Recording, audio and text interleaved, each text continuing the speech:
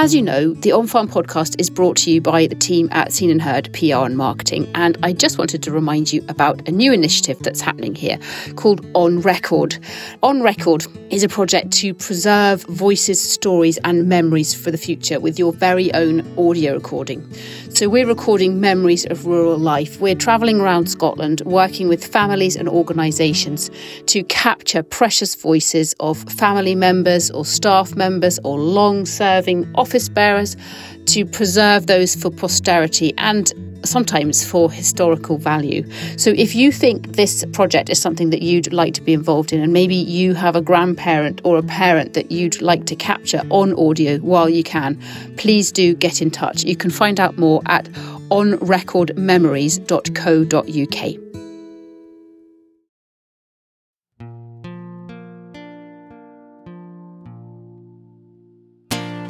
Hello and welcome to our latest On Farm. I'm Anna Davis, and perhaps the first thing that will be apparent this week is that for 1 week only we have switched up our intro music. Want you to hear me out. I want to scream and shout about all the things you've said and done to put me down. I'm gonna sing my heart out. This is a track called Regina George by 17-year-old Kirriemuir singer-songwriter Katie Nicholl. By the cruel words, the ones escaped your mouth, I'm only gonna take. Now you might wonder why we're playing Katie's music this week. Well, it's not just to wake you up, it's because Katie is one of literally thousands of people across rural Scotland who've benefited over the last 30 years from support from the LEADER programme. The LEADER programme offers grants and support to communities for their rural development. Katie produces a lot of her music in a recording studio in Angus, and that recording studio has been funded by the LEADER programme. You can't be Regina George and expect to survive. And that's really the whole theme for today. We're paying tribute to LEADER and all that it has delivered to communities across rural Scotland in the last 30 years. It's actually pretty much exactly 30 years, actually, because it was put in place by the European Commission on the 19th of March 1991. The story, however, is a little bit bittersweet, though, because LEADER, as an EU-funded initiative, will no longer be available to Scotland because of Brexit. It's not completely clear yet what will be put in place instead of it, if anything, but there is interim funding from the Scottish Government for projects halted by COVID-19 up until the end of 2021. That's there while everyone awaits clarity on any replacement scheme from the UK Government at Westminster. We will speak shortly with someone who's been involved in decision-making around LEADER since the very first early days, and he will give us a brilliant overview of its impact and the legacy that it's left. Also, we've got 4 examples from all over Scotland of the variety of different LEADER-funded projects. We'll spend a few minutes hearing from the first one of those now. My name is Brian Jones. I'm the project manager for a LEADER-funded project called Connecting in Communities, which is based over in southwest Scotland in Dumfries and Galloway and an area called the Glenkens. I'm Chris Jowsey. I work with Brian on Connecting in Communities, the LEADER-funded project, and I'm generally responsible for volunteers and activities. The Smithy's been an absolute godsend for the project. It's a rebuild. It's a multi-use space, it's a gallery, it's an office, it's a meeting room, it's an artist studio, it's got an outside space. We've now got a fantastic, nice new car park. There's going to be electric bikes based here, electric vehicle charging points, and it's just a really nice building to be in. It's got this high vaulted ceiling, we've got this mega big screen. People who didn't really want the big screen now want to book their meetings in here so they can use the big screen that they didn't want. So fantastic. One of the reasons we moved to the Smithy, we had problems with capacity where we used to run the project at a place called the Cat Strand. The whole place was just taken off, and it was all based on getting folk together socially, and whether you really did much Tai Chi or you just came along and met your friends for an hour, then had a cup of coffee, or you just came to the men's shed and put the world to rights for an hour or two and stopped those who want to do any work. That was great because that was the whole ethos of the project, connecting and just getting people together. Without saying you were doing it, you were combating the rural and social isolation which is rife in communities like ours. Yeah, we've sort of overcome those problems, and I think for me, it's just great fun for us. We just love seeing the folks get involved. Thank you to Brian and Chris from GCAT in the Glen Kens, the first of 4 leader-funded projects we're hearing from in this episode. I say 4 projects, but actually that's not quite true because I actually am a recipient of leader funding as well, myself and my husband. We have just completed refurbishing some outbuildings here on our farm in East Lothian to convert them into shared office space for people to rent. Our experience of leader, whilst the application was a toughie, has been incredibly positive, and we wouldn't actually have been able to do the project if it wasn't for the support of leader. So hugely positive and grateful to them. The acronym LEADER is actually a French phrase, Liaison entre Action de Développement de l'Économie Rurale. I hope I haven't mangled that too much. It's quite a long time since my French A-level, but effectively it means links between activities for the development of the rural economy.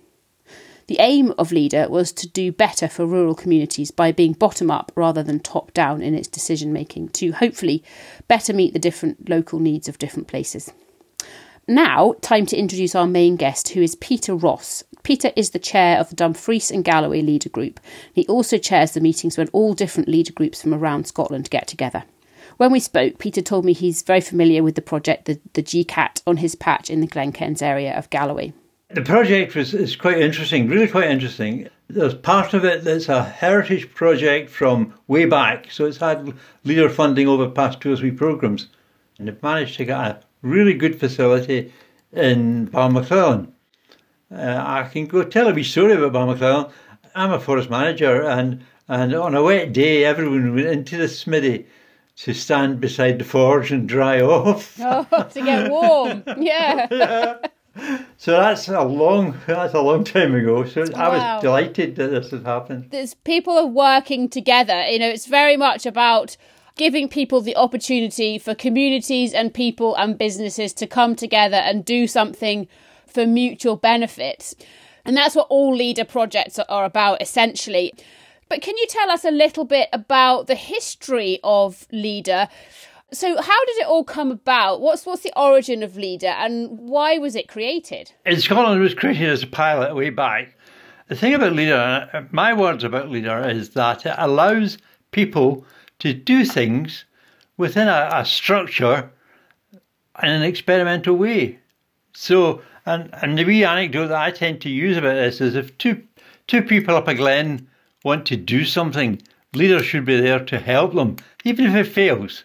The main thing about it is that it's local people coming together to apply through a guided structured programme for funding to do what they think is best for their community. So leader doesn't tell them what to do, it just guides them round it. And the figures are quite astounding. There's 573 projects being supported in this programme alone. There's 105 crofting and farm diversification projects. Wow. There's 241 rural enterprise projects. That's probably where you fitted in, Anna, I think. Yes, we did. But the other one is 115 cooperation projects, which is a key function of leader. It's a requirement to do cooperative projects. For a £63 million spend, it's brought in £70 million in match funding. For every pound spent on leader, it's £1.12 from other funds. So it's a sort of multi-level thing. But it can be used for experimental purposes and learning purposes and risk-taking. Leader has always said this, it has to be innovative, and there is always a risk involved, and that's another key one. And small grants do make a difference. We were asked in Leader 2 days if we would support Wigton in Dumfries and Galloway being Scotland's national book town. And we handed over £10,000. It was into a pot, They won the thing, and it's more or less got an international status now. Well, yes, 25 everybody 25 knows. years later. Exactly. Yes. Everybody knows that Wigton is Scotland's book town. And I think that kind of sums it up, because this episode is all about the legacy. As you said, Leader has been going since 1990, 91-ish. That's like 30 years. You've got 500 and more projects just in this round. You've talked there about cooperation, about enterprise, about community. There's a huge legacy there. And you touched on it. You know, my husband and I on our farm are recipients of Leader funding. It was a lengthy and difficult application form to fill out, but ultimately we were successful, and our project wouldn't have been able to happen if it weren't for that funding. We've created office spaces for the local community, literally just opened last week, and we've created something that meets the need of the local community. And I guess, you know, that's ultimately what every project does. There are so many people in rural areas who, as you say, they've got an idea, but they're just maybe not able to bring it to life without some sort of external funding. And that's where the Leader legacy comes in, really. Now, I know it's difficult to talk about the future, Peter, because we don't really know quite what it holds. But one of the reasons why we're talking about the legacy of the Leader programme today is because it is coming to an end, because we're no longer part of Europe and it was a European initiative. So we don't know what's coming next. But what do you think needs to come next? What would you like to come next? The legacy of Leader is that there are 504 volunteer members of LAGs in Scotland. Now that's a huge, and they've aggregated it as 2,567 years of experience around rural affairs. Wow. For me, it's the legacy of community-led local development is something that needs to be there, you know, and in rural areas. And the one thing that Leaders got, I think, that other funders don't have is a local development strategy. Because the local development strategy delineates and measures out the needs for their community, you know, and sets it in a regional and national policy framework. Any of us know that you could travel from one corner of Scotland to the opposite corner, and what you see on your journey is going to be so different. No two parts of Scotland are the same. And I think that's what's been important about Leader as well, is that they've very much, as you said, taken into account the needs within each specific area, and then projects have been funded based on how they can help meet those needs. And the needs in East Lothian, for example, my project, will be fundamentally different from the needs out on the islands or those in Dumfries and Galloway. And so it's been tailored to meet what these communities need. And as you say, a lot of things can't be driven by the market in certain areas, and therefore there needs to be another way to make things happen and create enterprise. So, I mean, I find the whole thing fascinating.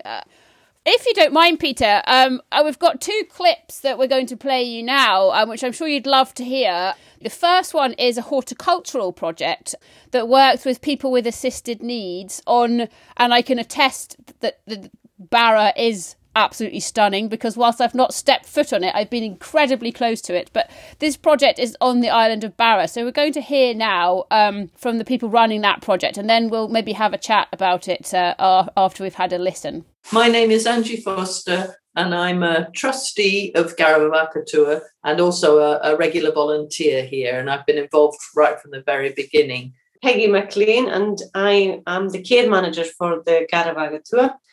It was really because people, especially with mental health issues in the islands, didn't necessarily have an activity or a role or a place to go. I suppose you'd describe it as a horticulture therapy centre. We have polytunnels and we have open gardens. We're open to the public, so we sell lots of our plants and vegetables. And the people we work with, the people with assessed needs of any sort, are involved in all aspects, always working, alongside other people who are volunteering or are paid carers. And that works very well. And they're also now involved in the cafe. And so, gives them a real way to interact with the public and to learn skills. They're taking orders and waitressing, helping in the kitchen. It's they're very involved.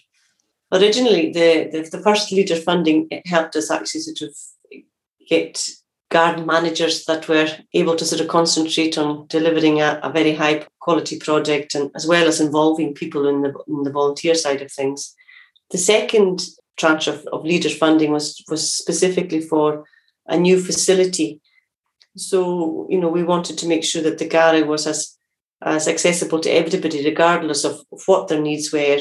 And the new build, we were working in 3 different venues, which made life very difficult. We had a sort of craft and activities of daily living centre, a day centre, in one place down in the main village. Then we started a little cafe, which was in a local community hall. And then we had our horticulture therapy garden, which was where we started and then expanded. So they were all in different places, and the venues were used by other groups. So we were always having to set up and clear up, and it was a nightmare. So now everything is under one roof, and it's absolutely fantastic. Mm-hmm. It's going to make life so much easier, and it's very attractive as well.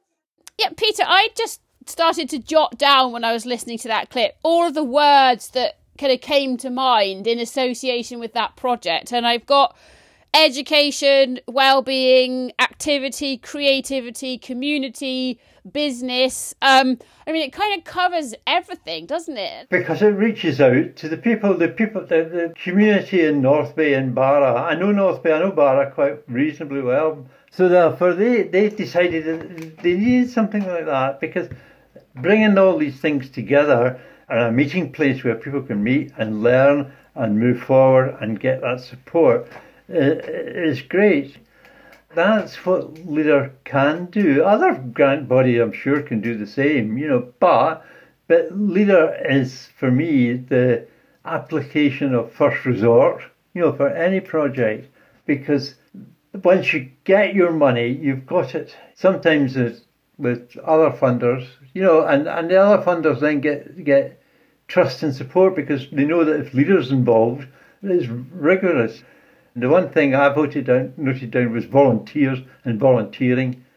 And again, it ties back to social democracy or social enterprise in rural areas.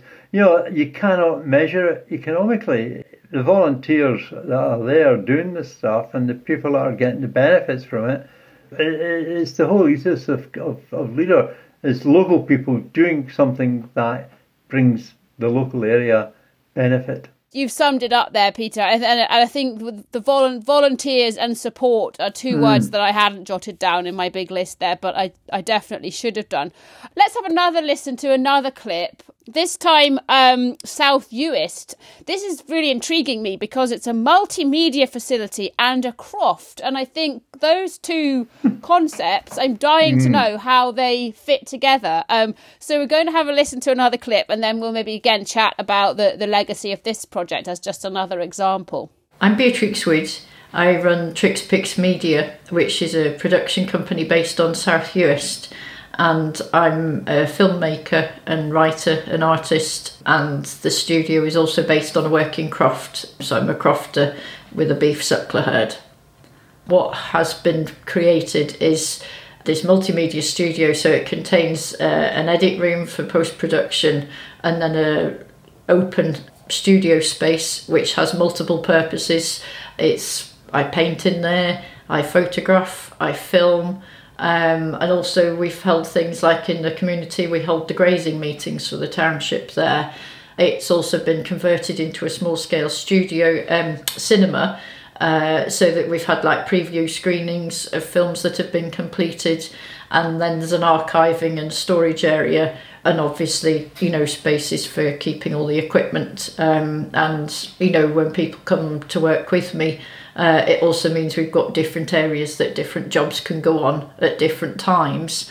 And the proximity of the studio to my house and to the barn It's been really fundamental in terms of being able to manage animals, like at calving time. Meanwhile, they're working, you can keep a close eye on things, everything's around a yard, and the idea was to have created a modern steading, and that's very much, what has happened. This project was eligible for Leader funding because it was developing the creative industries on the Western Isles, and that was one of, I think, 5 areas that were targeted by Outer Hebrides Leader. Primarily, our box was ticked by creative industries, but it also has an element of diversification in it. I absolutely did not want a studio that was 10 miles away from the croft or from where I live, because of the hours that I work, because of the way that crofting often requires you to be on site doing something fairly urgently. It also, this project happened in an area that's called the Middle District of South Uist, where there's very little else. So that by having the studio here, it's added a sort of cultural diversity to it as well, and it's enabled us to network with other organisations. We've employed them people throughout the Western Isles in order to complete commissions. Gosh, Peter, Beatrix sounds like a multi-talented lady. I don't know quite where she finds the time for all of everything that she does, but as well as that, she's delivered several things for the community, hasn't she, through her Leader application and success, whether it be a cinema or a studio, or just her ability to create film productions must be enormously powerful on South Uist in terms of probably driving tourism, etc., etc. It's pretty phenomenal, isn't she? Yeah, absolutely. Yes, it's tremendous. It's for me, it's a rural community enterprise. It's keeping her there, and it's doing all this stuff for the community. It's absolutely inspiring to hear. I'm sure, and I'm very confident, that it's all within all those 500 and odd community projects and social enterprise projects. I'm sure every single one of them could say the same, in some respects, say the same story. What's also kind of hitting home and inspiring for me is, we've used the word legacy quite a few times, but I think quite rightly so, because Beatrix and her facility are going to be there in 5 years' time, 10 years' time, and longer. And all of these projects, yes, there might be one or two that for unforeseen circumstances are forced to fall by the wayside, but the majority of these projects will be here. Yep. Some of them will outlive us, and they'll be here for generations to come. And so that investment that you talked about earlier through all of the Leader programmes is just going to continue to reap rewards for many, many years. And I think that's what we need to keep our rural communities going. That's right. And I think too, I was thinking while I was listening to it, that one of the elements in the old days, there was Objective 1 and Objective 2 areas, and that's basically the Highlands and Islands, and why the Highlands and Islands Development Company was formed. They always had a social element, so their funding was a bit more relaxed. Leader filled that gap for the rest of rural Scotland in some respects, because it brought that social bit in to allow that funding to go play. It just wasn't about creating a job, or whatever, the way some of the enterprise companies work. There was a social enterprise, and it allows local people again to do the stuff. Talking about legacy, it was quite interesting. I was thinking about legacy. I have a story here. There's a little business in Dumfries and Galloway, and he came to us in Leader 2 Day because he was about to go bust because a machine had broken and he couldn't afford to replace it. And I think we gave him £750 towards this bit of machinery, and it's kept him in business. He's still there 30 years later. So that's our legacies. 30 years later. There for all to see. And as you say, some projects fall away. Some of my projects here have fell away. But it reenacted itself, because when the wind farm development money came, the community that I live in, who had Leader projects during the 90s, suddenly erupted and were the first to form a development trust to manage the wind farm benefit money, were the first to try and take over the hall, buy their hall, first to buy property. And I think that's some sort of, no matter what happens in Leader, the legacy is still there. That community development role comes through, and that community capacity is there for all to see. I think we've got to work hard on the legacy. There's no doubt about it. And I may as well, I don't mind, if you don't mind me advertising ourselves, Indo Preaching Galloway, we've had a futures group now for 2 years since Brexit, because we knew a leader was going to happen. And we've put together a new manifesto. Ah, amazing! Yeah. For the future, for community local development, you have to think about where we go, and that's current leaders thinking that's informing the future. That's the thing, isn't it? You, as you've said, all of the local action groups are full of highly skilled and knowledgeable people, and part of the legacy is not just that the projects themselves have received money to continue, but actually that all of the individuals on these groups are using the skills that they had before and those that they've learned through being involved to drive their local communities forward. So the legacy is kind of never ending. And I think, your man who you mentioned there, you helped him to buy a piece of equipment. So you've saved his business, but actually you've probably saved other businesses who he deals with and who he interacts with. So it's amazing how that kind of influence spreads.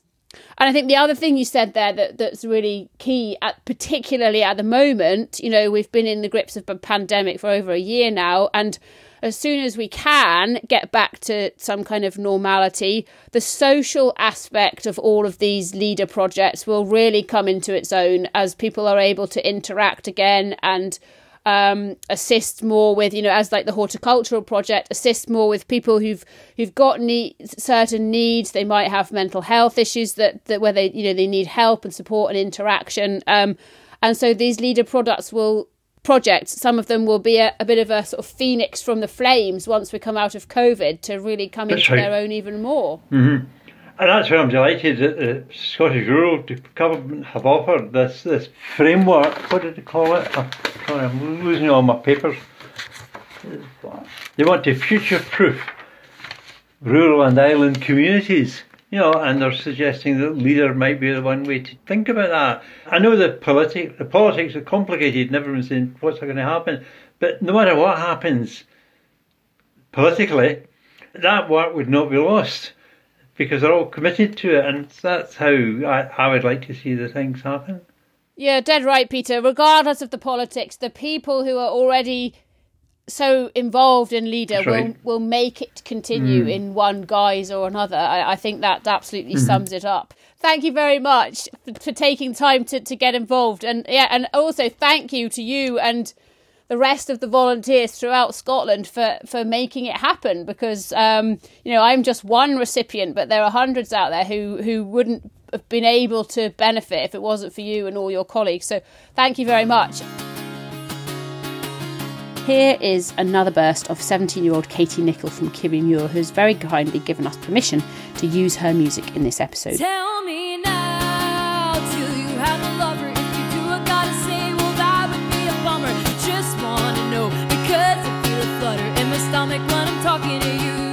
Next month, you move into the city, growing up and going on a study at uni, where you'll go out, get drunk, maybe pick some girls up, forget about the ones like me. You can search for her online, Katie Nick Music. That's Katie, KATIENIC MUSIC. And we'll also include a link in the episode description. So this song is called Give Me a Try. We're finishing this episode hearing from DD8 Music, the recording studio and youth work facility where Katie learned a lot of her trade and has in fact recorded several of her songs. Graham, who we're about to hear from, runs the charity. And as is often the case, he wears several hats. In this clip, he talks about leader funding for the music studio and also for a dementia charity he runs called Kiri Connections. My name's Graham Galloway. The first experience I had with Leader was through DD8 Music. We received some funding from Leader to help set up a recording studio.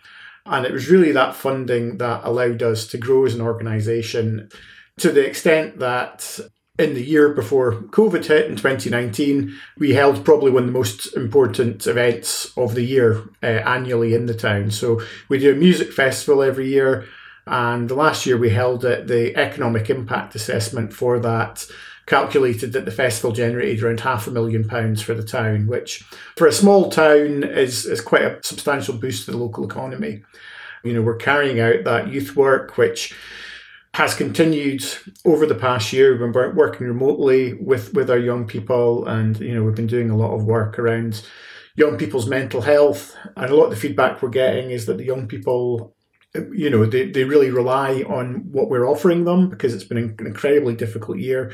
We hear very similar stories through Kerry Connections, where some of the kind of evaluation from the last year, one of the terms that's used again and again by our families is that we're a lifeline, because there isn't another local service or charity that has kept up the level of support that we have with them throughout the past year. And again, it all comes back to that initial leader grant that enabled us to get established and get set up and have the confidence to go on to these bigger things. Thank you for being with us, everybody, once again. This has been a packed episode. Thank you to Peter Ross, thanks to Graham Galloway, who we just heard from, and also to Brian and Chris from right at the start of the show, as well as Beatrix, Angie and Peggy, who all told us about their leader-funded projects. We don't know if or how leader funding will be available in the longer term, but it's pretty clear from today that it's had an enormously positive impact on rural Scotland, as well as on the core skills, training and motivation that Peter talked about. Rural communities have really been able to make use of funding to do some pretty amazing things. This episode of On Farm has been produced with Scottish Rural Network to mark the Leader's 30th anniversary and pay tribute to all the great work that's been done. Leader funding is delivered through the 2014 to 2020 Scottish Rural Development Programme as part of Pillar 2 of the Common Agricultural Policy.